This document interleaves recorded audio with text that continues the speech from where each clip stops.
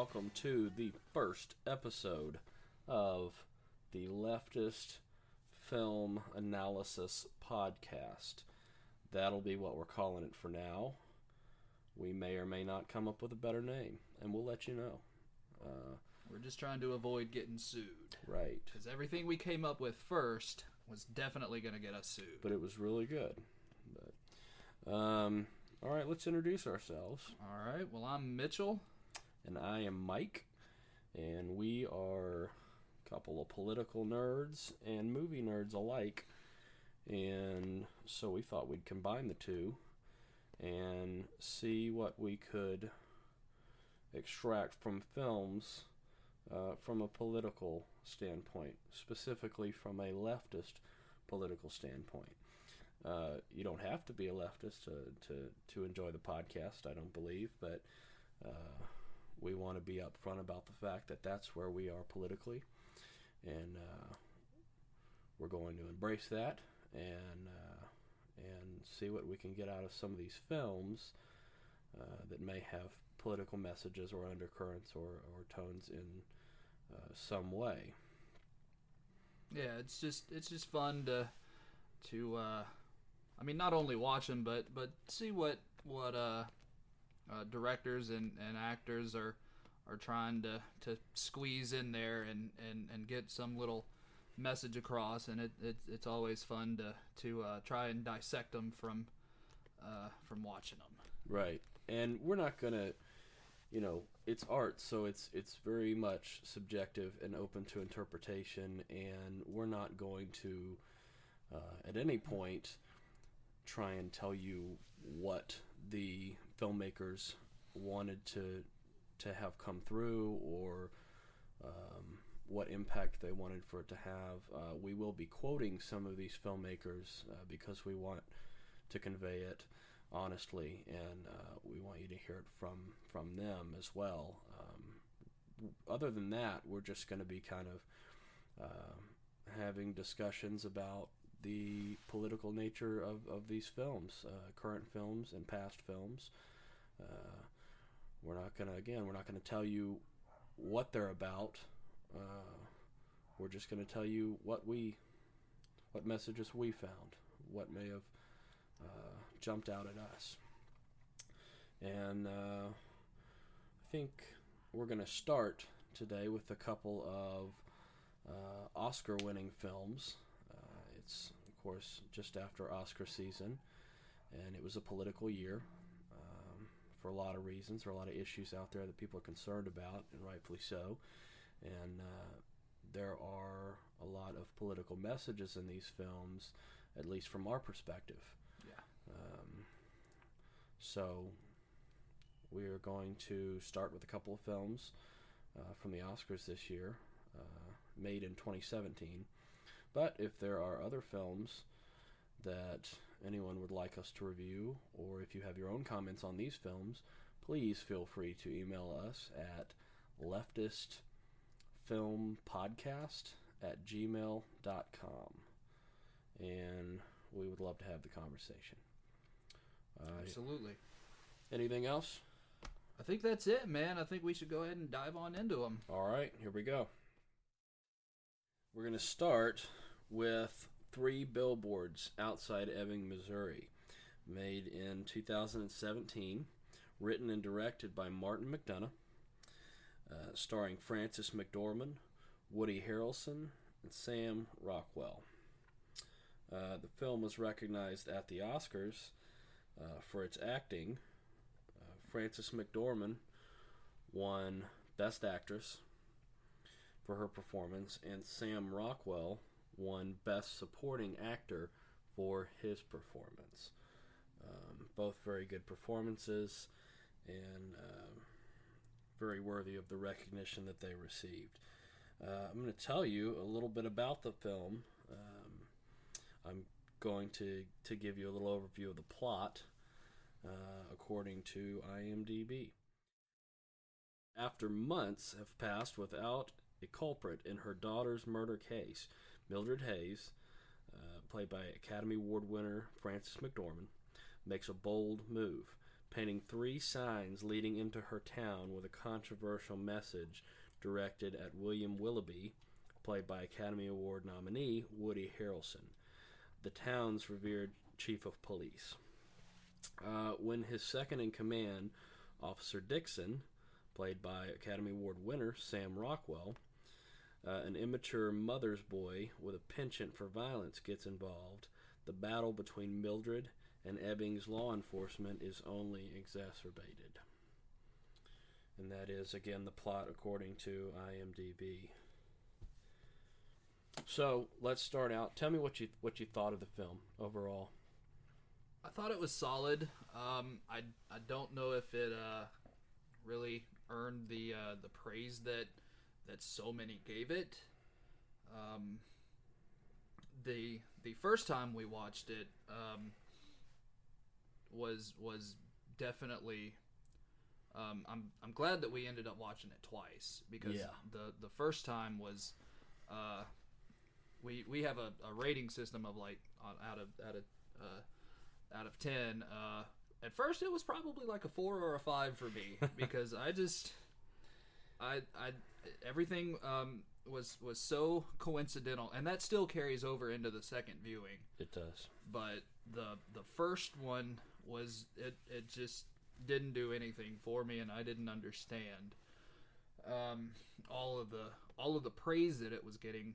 But upon the second viewing, it really shaped it better for me. I thought the performances were a lot better, and it still carried over with the coincidences, and it was just too many things happened in succession that was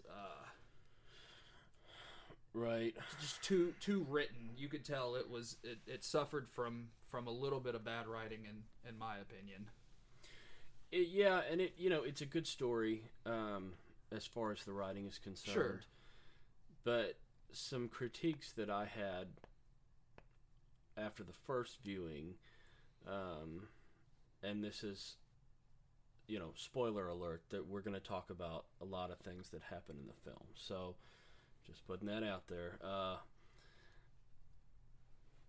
In Willoughby's letter that he writes to Frances McDormand's character after he commits suicide, he says that this case could be solved by way of something to the effect of, somebody overhears somebody else bragging about the crime in a bar. And that's paraphrased. But, and then, later on in the film, that actually happens. That occurs. Or so we think for the time being. But Officer Dixon, played by Sam Rockwell, is sitting in a booth next to a couple of guys bragging about a crime that is very familiar. It fits much of what this other crime, much of the details and things. So that is just one example of a really kind of coincidental occurrence in a film, and it did not seem all that natural. But I get it. It's the point was made, and I thought overall it was a good film. I liked it a lot better on the second viewing, of course, as Mitchell said. I didn't know what to expect going into the theater the first time. I think that had a lot to do with it. I really wanted to love it. I had really, really high expectations, and it was just a lot different than I thought it would be. And, so there's some bias there as well. And, but I thought it was a good film. I like it a lot better on the second viewing because I knew a little more of what to expect.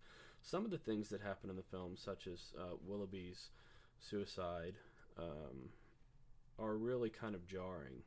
And, that's just... it's not a movie to expect a lot of happiness from. No. And I mean, we didn't necessarily expect that going in, but it's a drama, but it can get very bleak at points, and maybe what you want to happen doesn't always happen. And I think everybody in Ebbing, Missouri, or at least the main characters are probably all shitty people.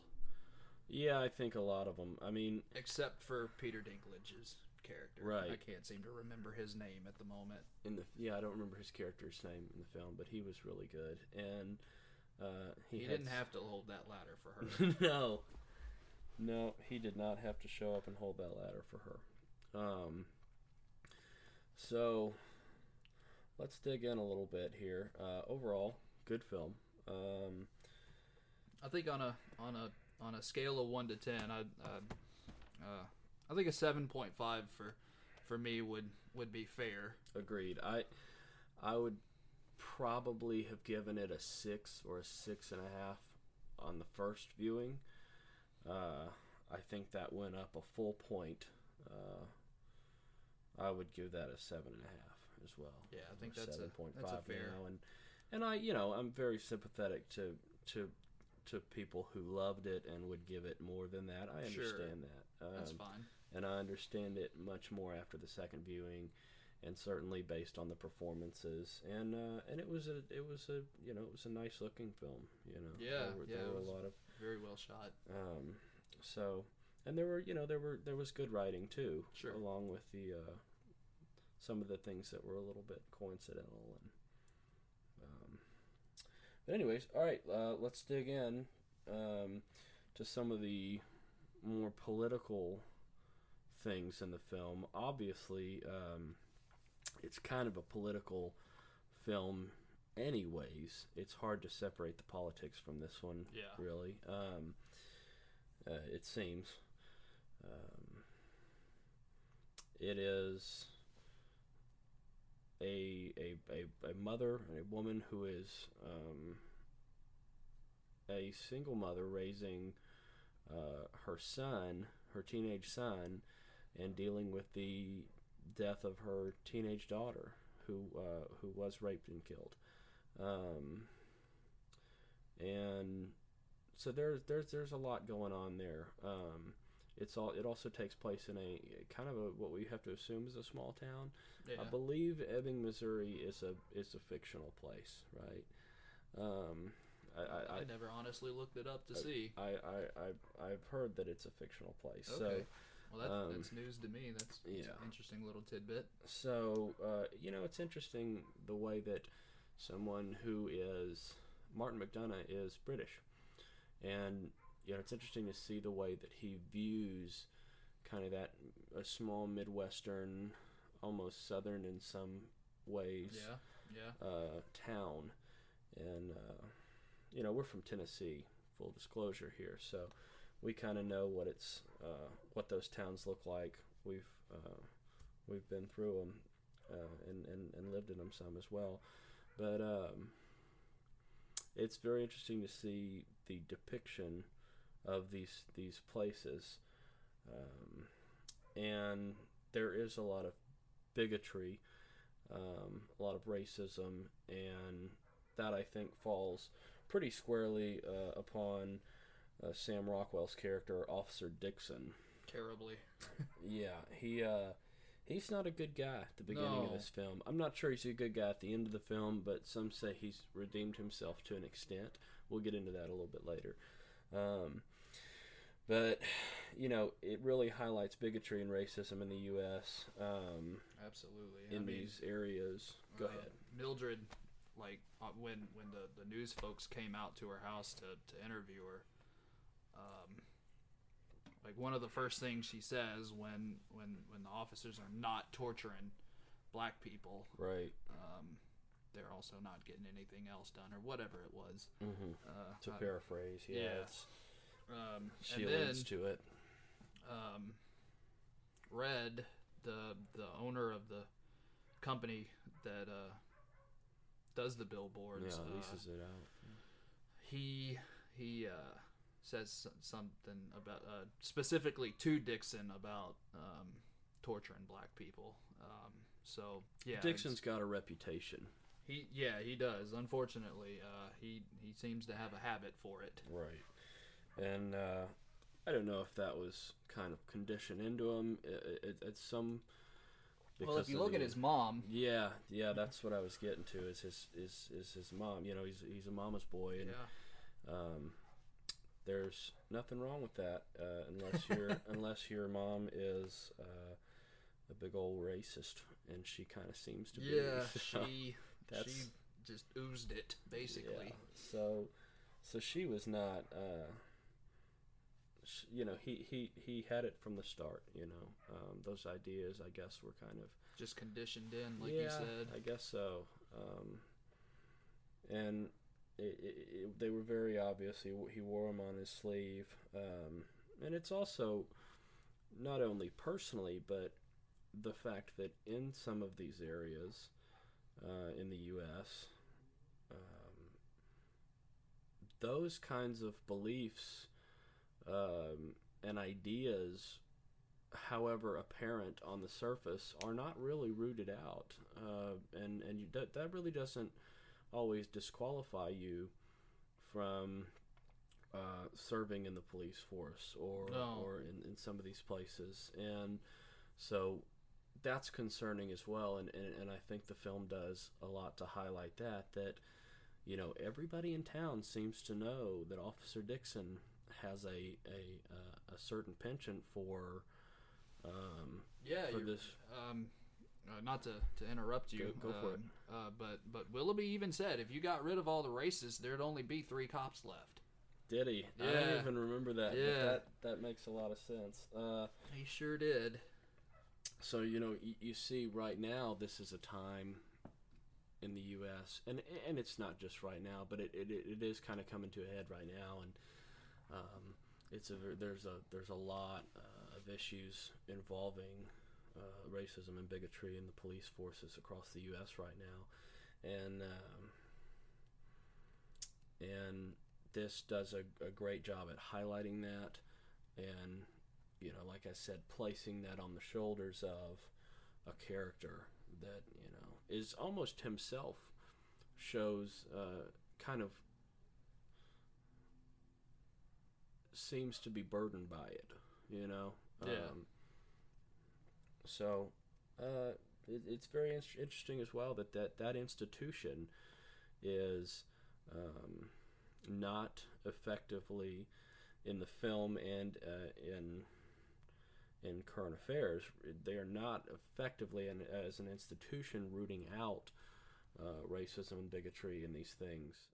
And real quick, while we're on the topic, an example of the police force not actively weeding out these kinds of behaviors, and in fact using them to some sort of other end or agenda, is in California. There was an instance of police actually working with neo-Nazi groups to identify counter-protesters to those groups. Specifically, there's an article published by The Guardian by Sam Levin in San Francisco. It's the article's titled "California Police Worked with Neo-Nazis to Pursue Anti-Racist Activists," documents show. And just to read just a little snippet of that, California police investigating a violent white nationalist event worked with white supremacists in an effort to identify counter-protesters and sought the prosecution of activists with, quote, anti-racist beliefs, court documents show. I don't want to veer too far into a personal rant or anything, but it's a political podcast, so yeah, I know, but I mean, we're mainly here to analyze films from a political perspective, not rant. But man, that's just that's so enraging and just absolutely disgusting. And I don't know why we're at a point in time where cops are working with fucking Nazis to. It's disconcerting as hell, man, because it's, you know, especially with public funding and things like that, going towards a resource where that is an institution meant to, or at least supposedly meant to serve and protect, right, the public and the community and public interests, and that is not what's occurring there, and it's a shame. Yeah, Nazis are the last people that are wanting to protect. Right, fuck them. Other than white people. And yeah, fuck Nazis. Fuck Nazis, yeah, for sure. And if you don't like it, if you're a Nazi, you're in the wrong fucking place. Don't know how you got this far into the podcast. Anyways, yeah, it's an institutional failure. Yeah, absolutely. Along many lines, and it's not new, but it has to be dealt with. But anyways, the film does a really good job of highlighting those behaviors and ideas and things, and kind of putting them under a microscope and exposing them for what they are, which is baseless bullshit. So Officer Dixon has a tough time throughout the movie, but he does end up, some would say, somewhat redeemed. He goes through a lot of shit, and he ends up being the guy overhearing the conversation about what he thinks is this crime committed against Mildred Hayes' daughter. And he picks a fight with the guy, and he scratches or claws at his face in order to get some DNA under his fingernails, so that he can test that against what was recovered from the crime scene originally, the Hayes case, crime scene, and so there is an effort to, I guess, do the right thing there. But this is after. It's worth mentioning. This is after he throws Red out of a second-story window for allowing the billboards to be up, and after this is kind of in a fit of rage.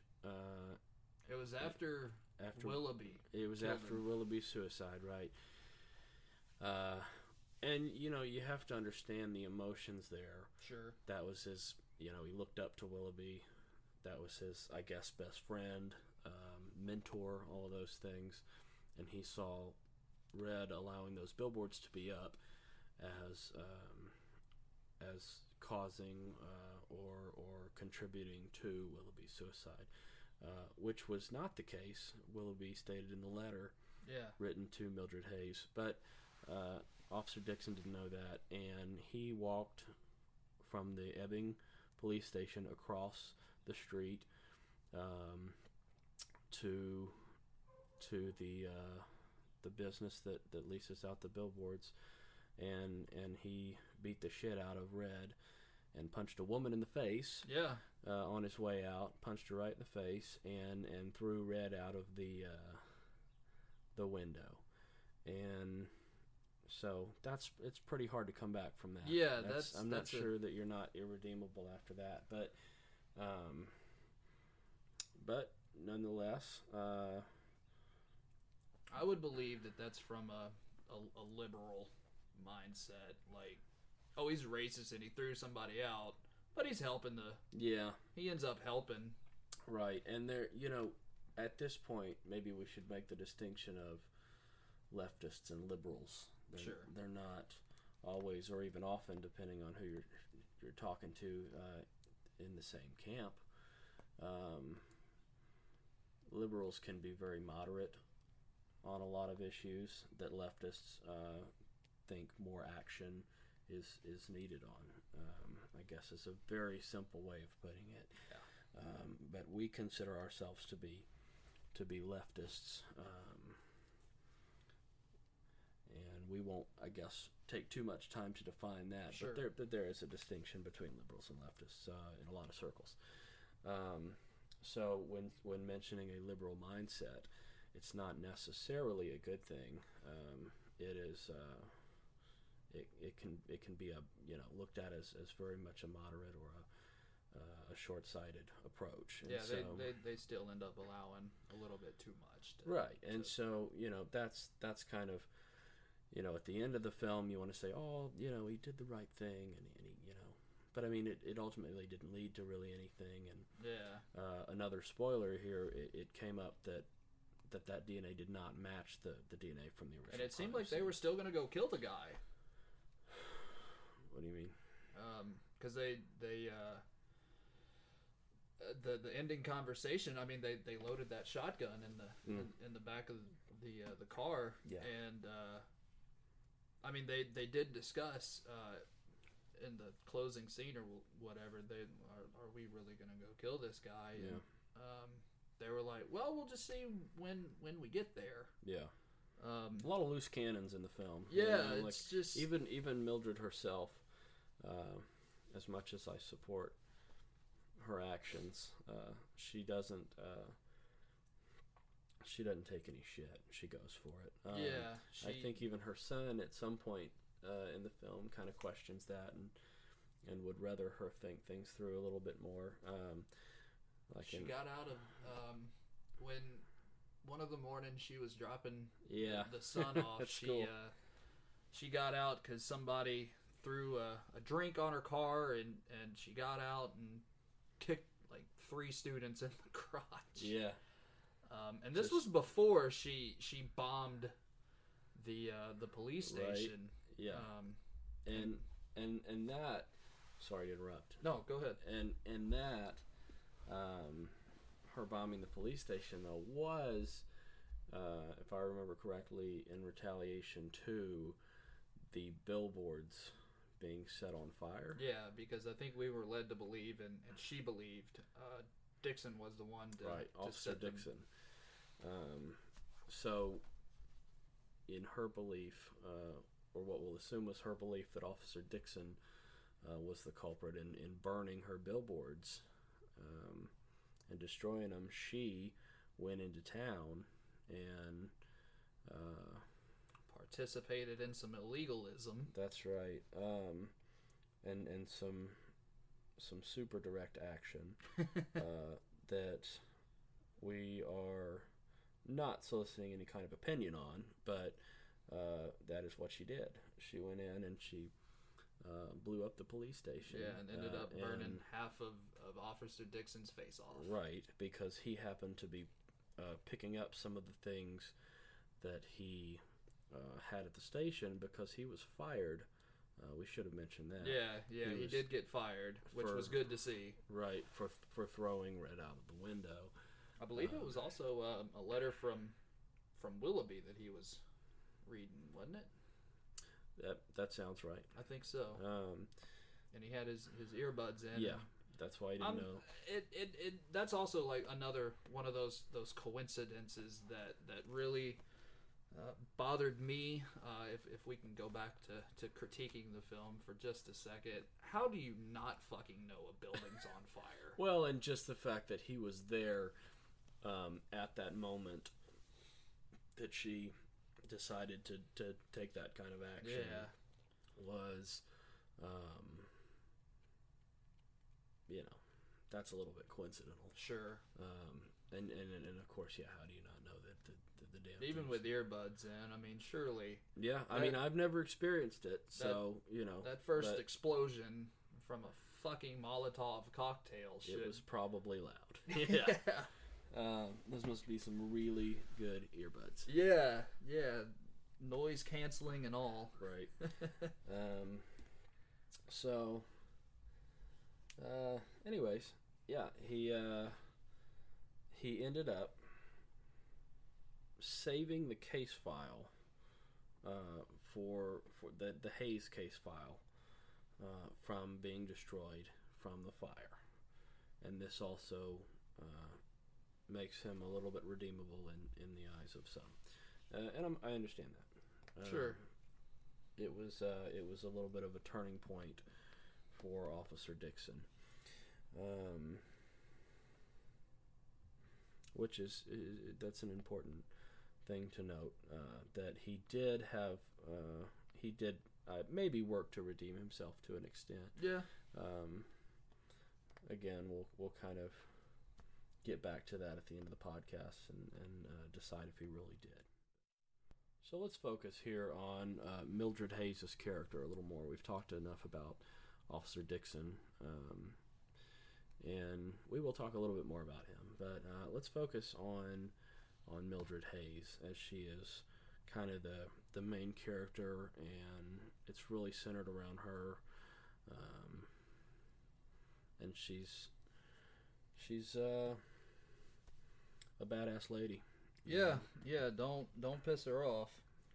Absolutely not. For sure. She will bomb your place of establishment, yeah. or kick you in the crotch, or one of my favorite. Or put up some billboards. Yeah. Just talking some shit. Yeah. She's not the lady to mess with. One of my favorite scenes with Mildred was she was out doing some gardening, and the billboards were all in the background, and then suddenly a doe appeared, and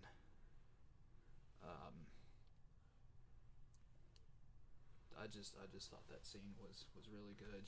She goes on to have a conversation with the doe. It was a one-way conversation, but because does can't talk. But she was like, "You're not trying to get me to believe in reincarnation, are you? Because right. You're pretty, but you ain't her." You ain't her. Yeah. I thought that was it was good writing and superb acting on the part of Frances McDormand. I thought that's probably one of my favorite scenes if not the most favorite scene for me, because it's relatable in a way. Yeah, I think that's the scene that they showed during the Oscars when they announced her as a nominee. So I think that's a popular scene. I think people felt a lot for that scene. I think maybe she felt limited by her abilities to pressure the police force to continue to further their efforts on this issue. That's really important.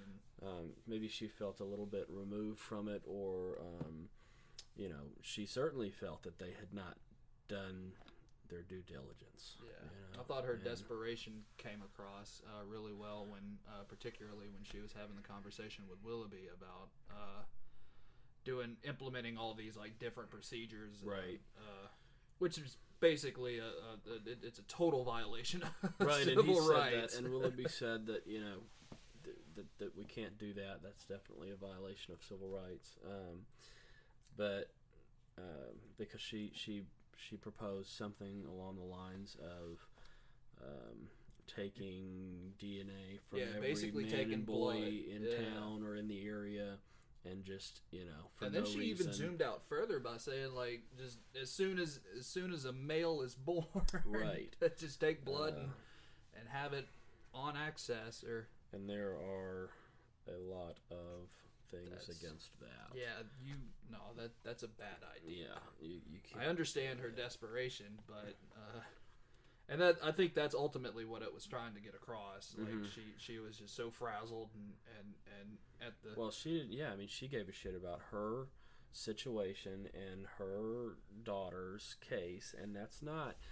I don't mean to make it sound that she was being selfish or self-centered about it. She was just feeling it, and she was like, I don't blame her at all. She wanted some fucking answers.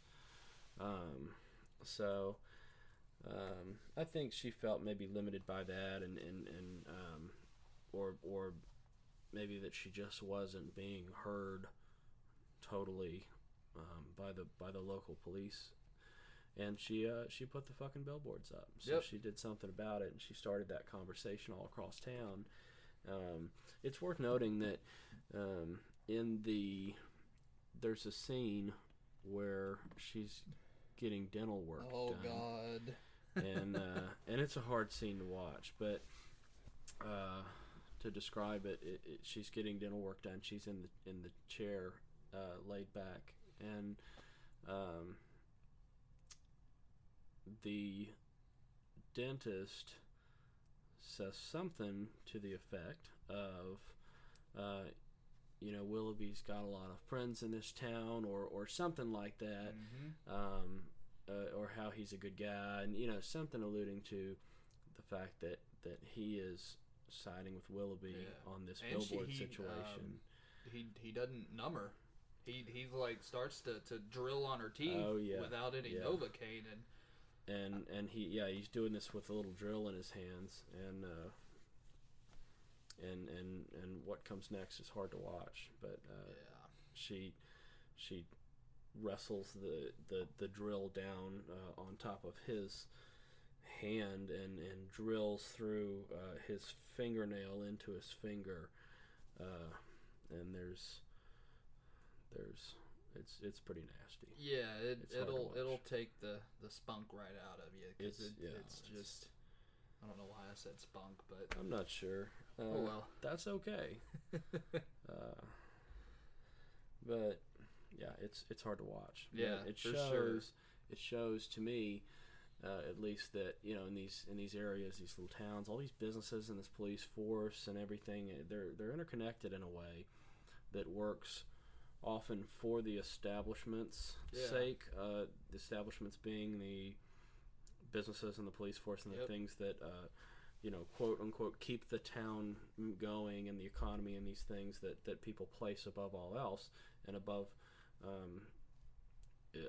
a lot of needs and rights a lot of the time. But they work together in a lot of ways, especially in these kinds of areas, I think. And just like we talked about in California, which is obviously not even this small Midwestern town. It happens, especially when it's interconnected with the economy of a town like that. Business owners and police force often work hand in hand, and it often doesn't benefit the maybe the single mother looking for answers of this crime. So I think, I'm not sure how much of that was meant to come across, but I got some of that, coming across in that. Absolutely, yeah. That scene, how they're interconnected, and how she was kind of up against it. She had odds that weren't in her favor in the community, and even the religion ties into it as well, because the religious figure of the town stops by. Sits at her kitchen table, and pastor. And I don't want to condemn any religious beliefs or anything, but it shows that, again, in a town, religion also, along with in all shapes and forms. Yeah, it's still every aspect of even a small town is everything has its influence. The police, the small business, and the religion. Yeah, that's a good point. And they were all working kind of in concert against her interests, unfortunately, in this scenario. So that's worth noting. But it's also worth noting the financial aspect, the economic aspect, like we talked about. Yeah. These businesses being important to the community and such, but also her financial situation. She was multiple times. She was kind of strapped for cash, and was a little bit concerned about paying for these billboards. And at one point, Willoughby threatened to influence the small business that she worked at, and said that at the shop where she worked, her hours could be cut, and that could limit her income to pay for these billboards. And so he was going to use his authority or his power or whatever in this town to go and leverage that against this business to cut her hours, which is not really in the interest of that business, really, but it's definitely cutting down. But the business would wouldn't be on the side of Mildred though. It would be on because if it did begin to affect the small business, they'd be like, well, Mildred, you need to get your shit together and stop all this. Yeah, they'd be like, you need to take those fucking billboards down because this isn't good for our community or whatever. But you know, it's not good for the community is like these unsolved crimes and these crimes happening in the first place. And so you have to go back and sorry. Oh no, you're fine. Limiting free speech. It's a huge thing of that. I think that's a massive undertone of trying to limit free speech and because I mean she did everything by the book to put those billboards up and the small business owners, the religious people and the cops were all like, no, you shouldn't do this. Right, and it shows that when economic interests are at play, the police force and the capitalists and businesses, you know, some religious affiliations will all work in the interest of maintaining that status quo, and even at the expense of her speech, or you know, something that's supposed to be championed by many of these groups, you know, in a lot of ways, because I guess the point is that free speech does not always apply to everybody equally, unfortunately. No. And what Willoughby was threatening was to limit her ability to express herself freely in this way because it was inconvenient for him and because he was in power and had pull with these businesses and religious figures and such. You know, that was going to work against her, and they were going to get their way. And that is a real issue because, you know, everybody likes to talk about free speech, but it's not always. It's really important to note that it's not always as accessible a resource for certain people in situations, especially in oppressed or minority groups, or people like Mildred Hayes, you know, facing an uphill battle. Sure. So that's something that really stuck out to me and really bothered me about some of those things was that, you know, these are American institutions like the police force that are trying to, that are operating here and threatening to limit something that is constitutionally protected. Yeah. That's very scary. But moving on, all of these things lead her to feeling as though she had to take drastic action, like burning down the police station, which is, you know, of course, extreme measures, highly illegal, and not necessarily to be condoned. But you know, I don't think the film is condoning it as much as it is showing again that desperation for to be heard. And I think it was coincidental that he was that Officer Dixon was in the building at the time, but it shows like if it was if he was willing to Martin McDonough was willing to sacrifice the convenience of him being there to show that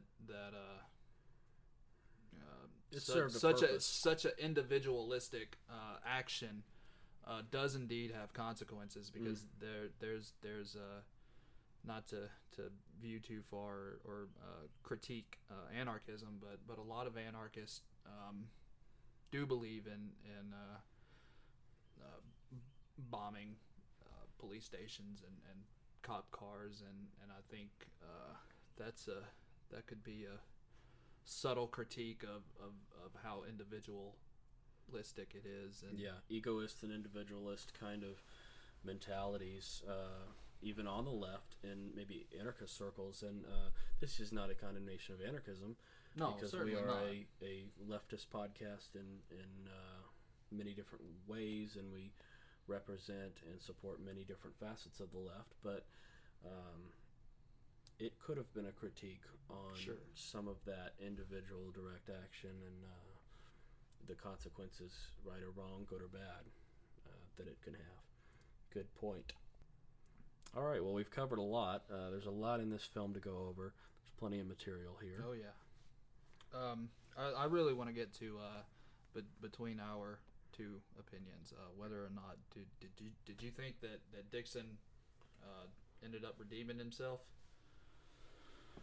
Well, and that's really tough because, again, he starts out as such an unlikable guy. I don't think that he's fully redeemable or fully redeemed, I guess, by the end of the film. I think he's still on track to make some bad decisions. I think he's still got some really bad ideas about the way the world works. Yeah.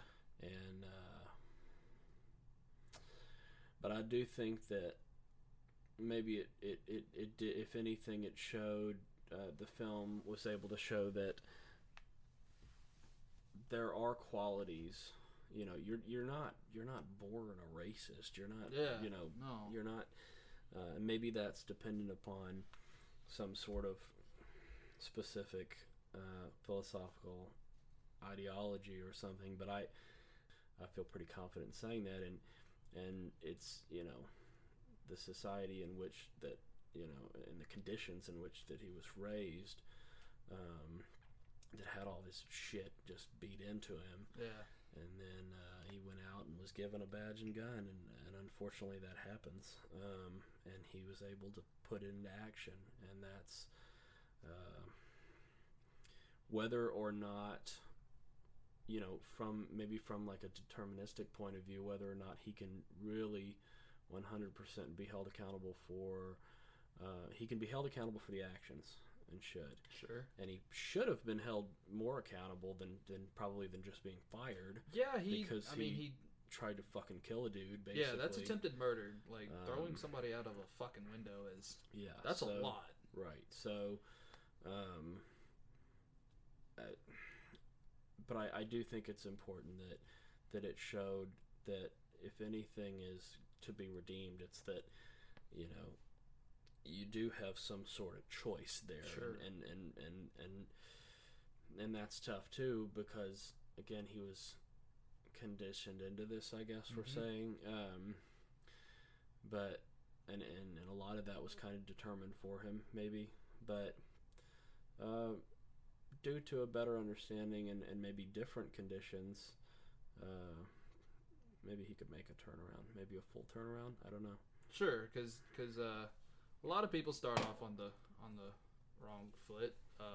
Not every leftist out there is started out a leftist. No, and we live in the South too, and I don't want to like make too broad a condemnation of you know, the American South, but there are a lot of, we're more conditioned to it than others. There's just a lot of racial undercurrents Sure. and things around here and in the U.S. in general, and in a lot of other places, I'm sure. But we did grow up experiencing a lot of those kinds of a lot of that conditioning, maybe. Absolutely.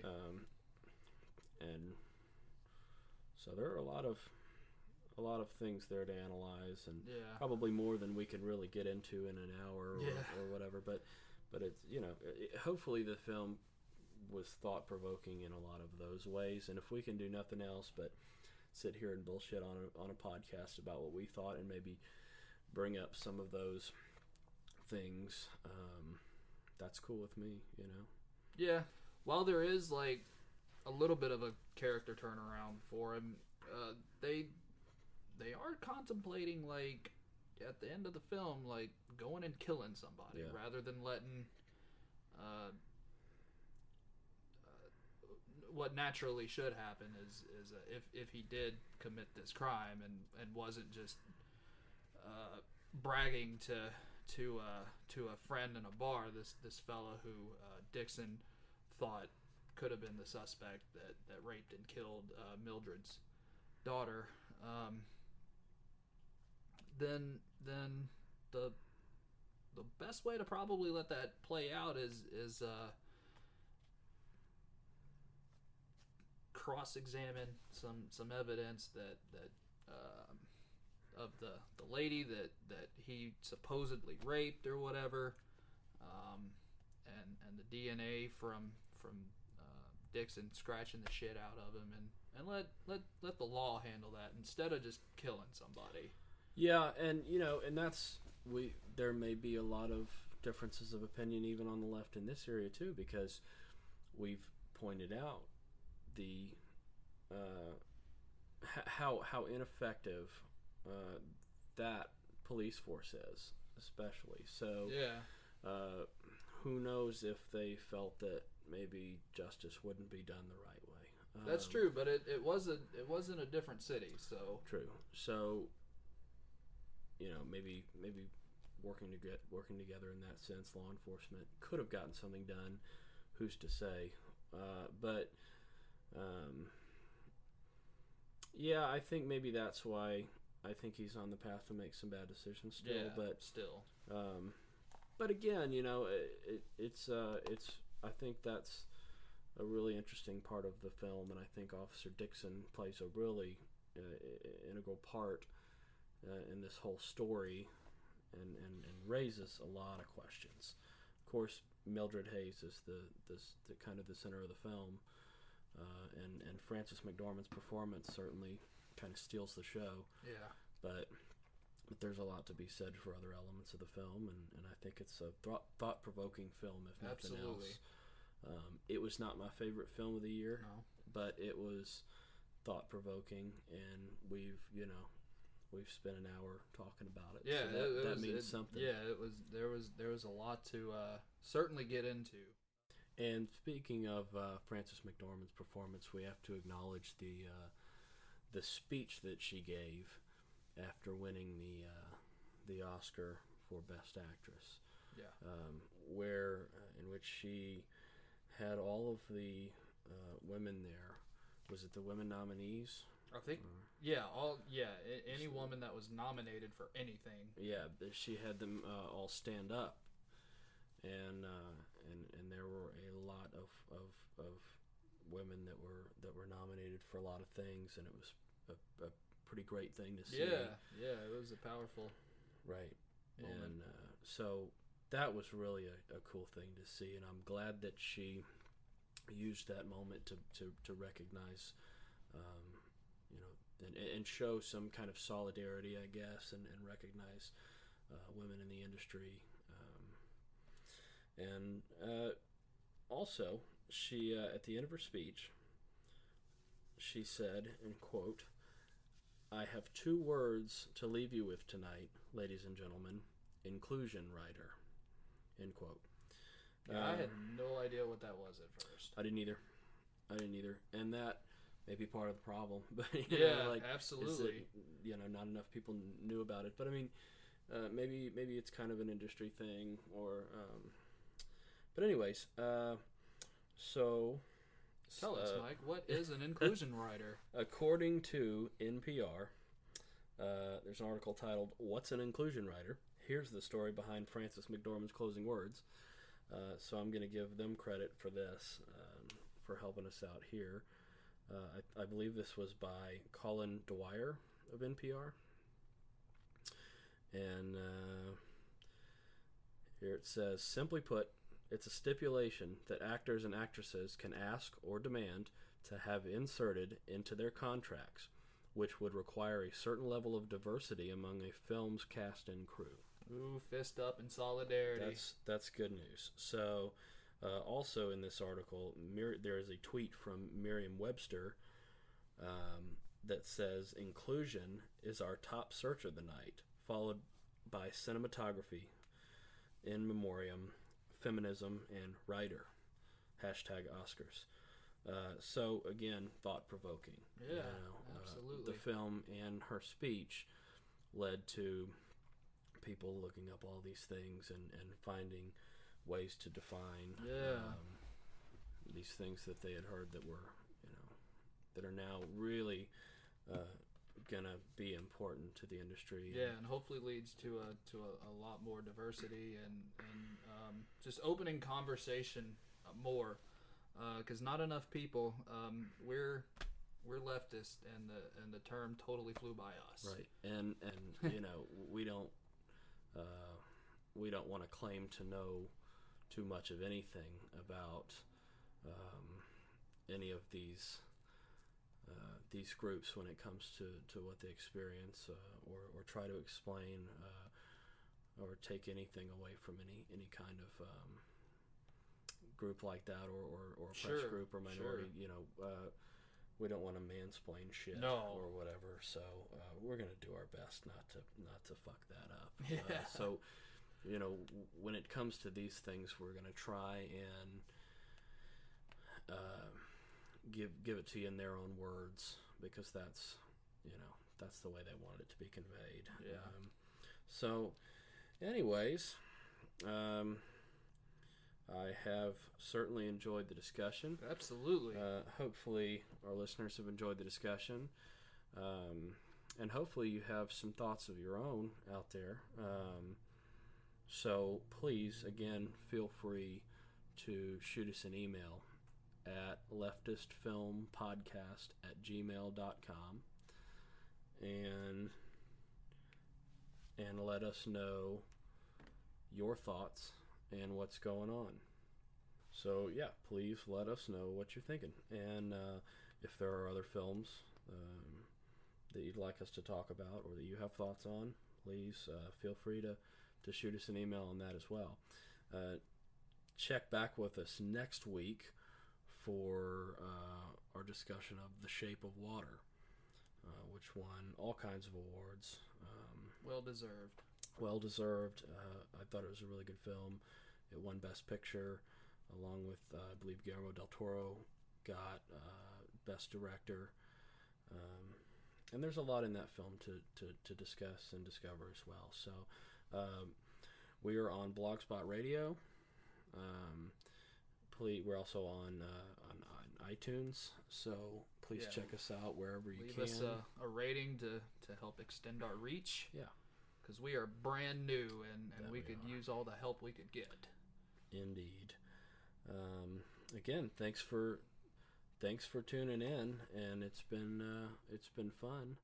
Thanks again, and we will see you next week. This is Mike. I'm Mitchell, and this has been the Leftist Film Analysis Podcast.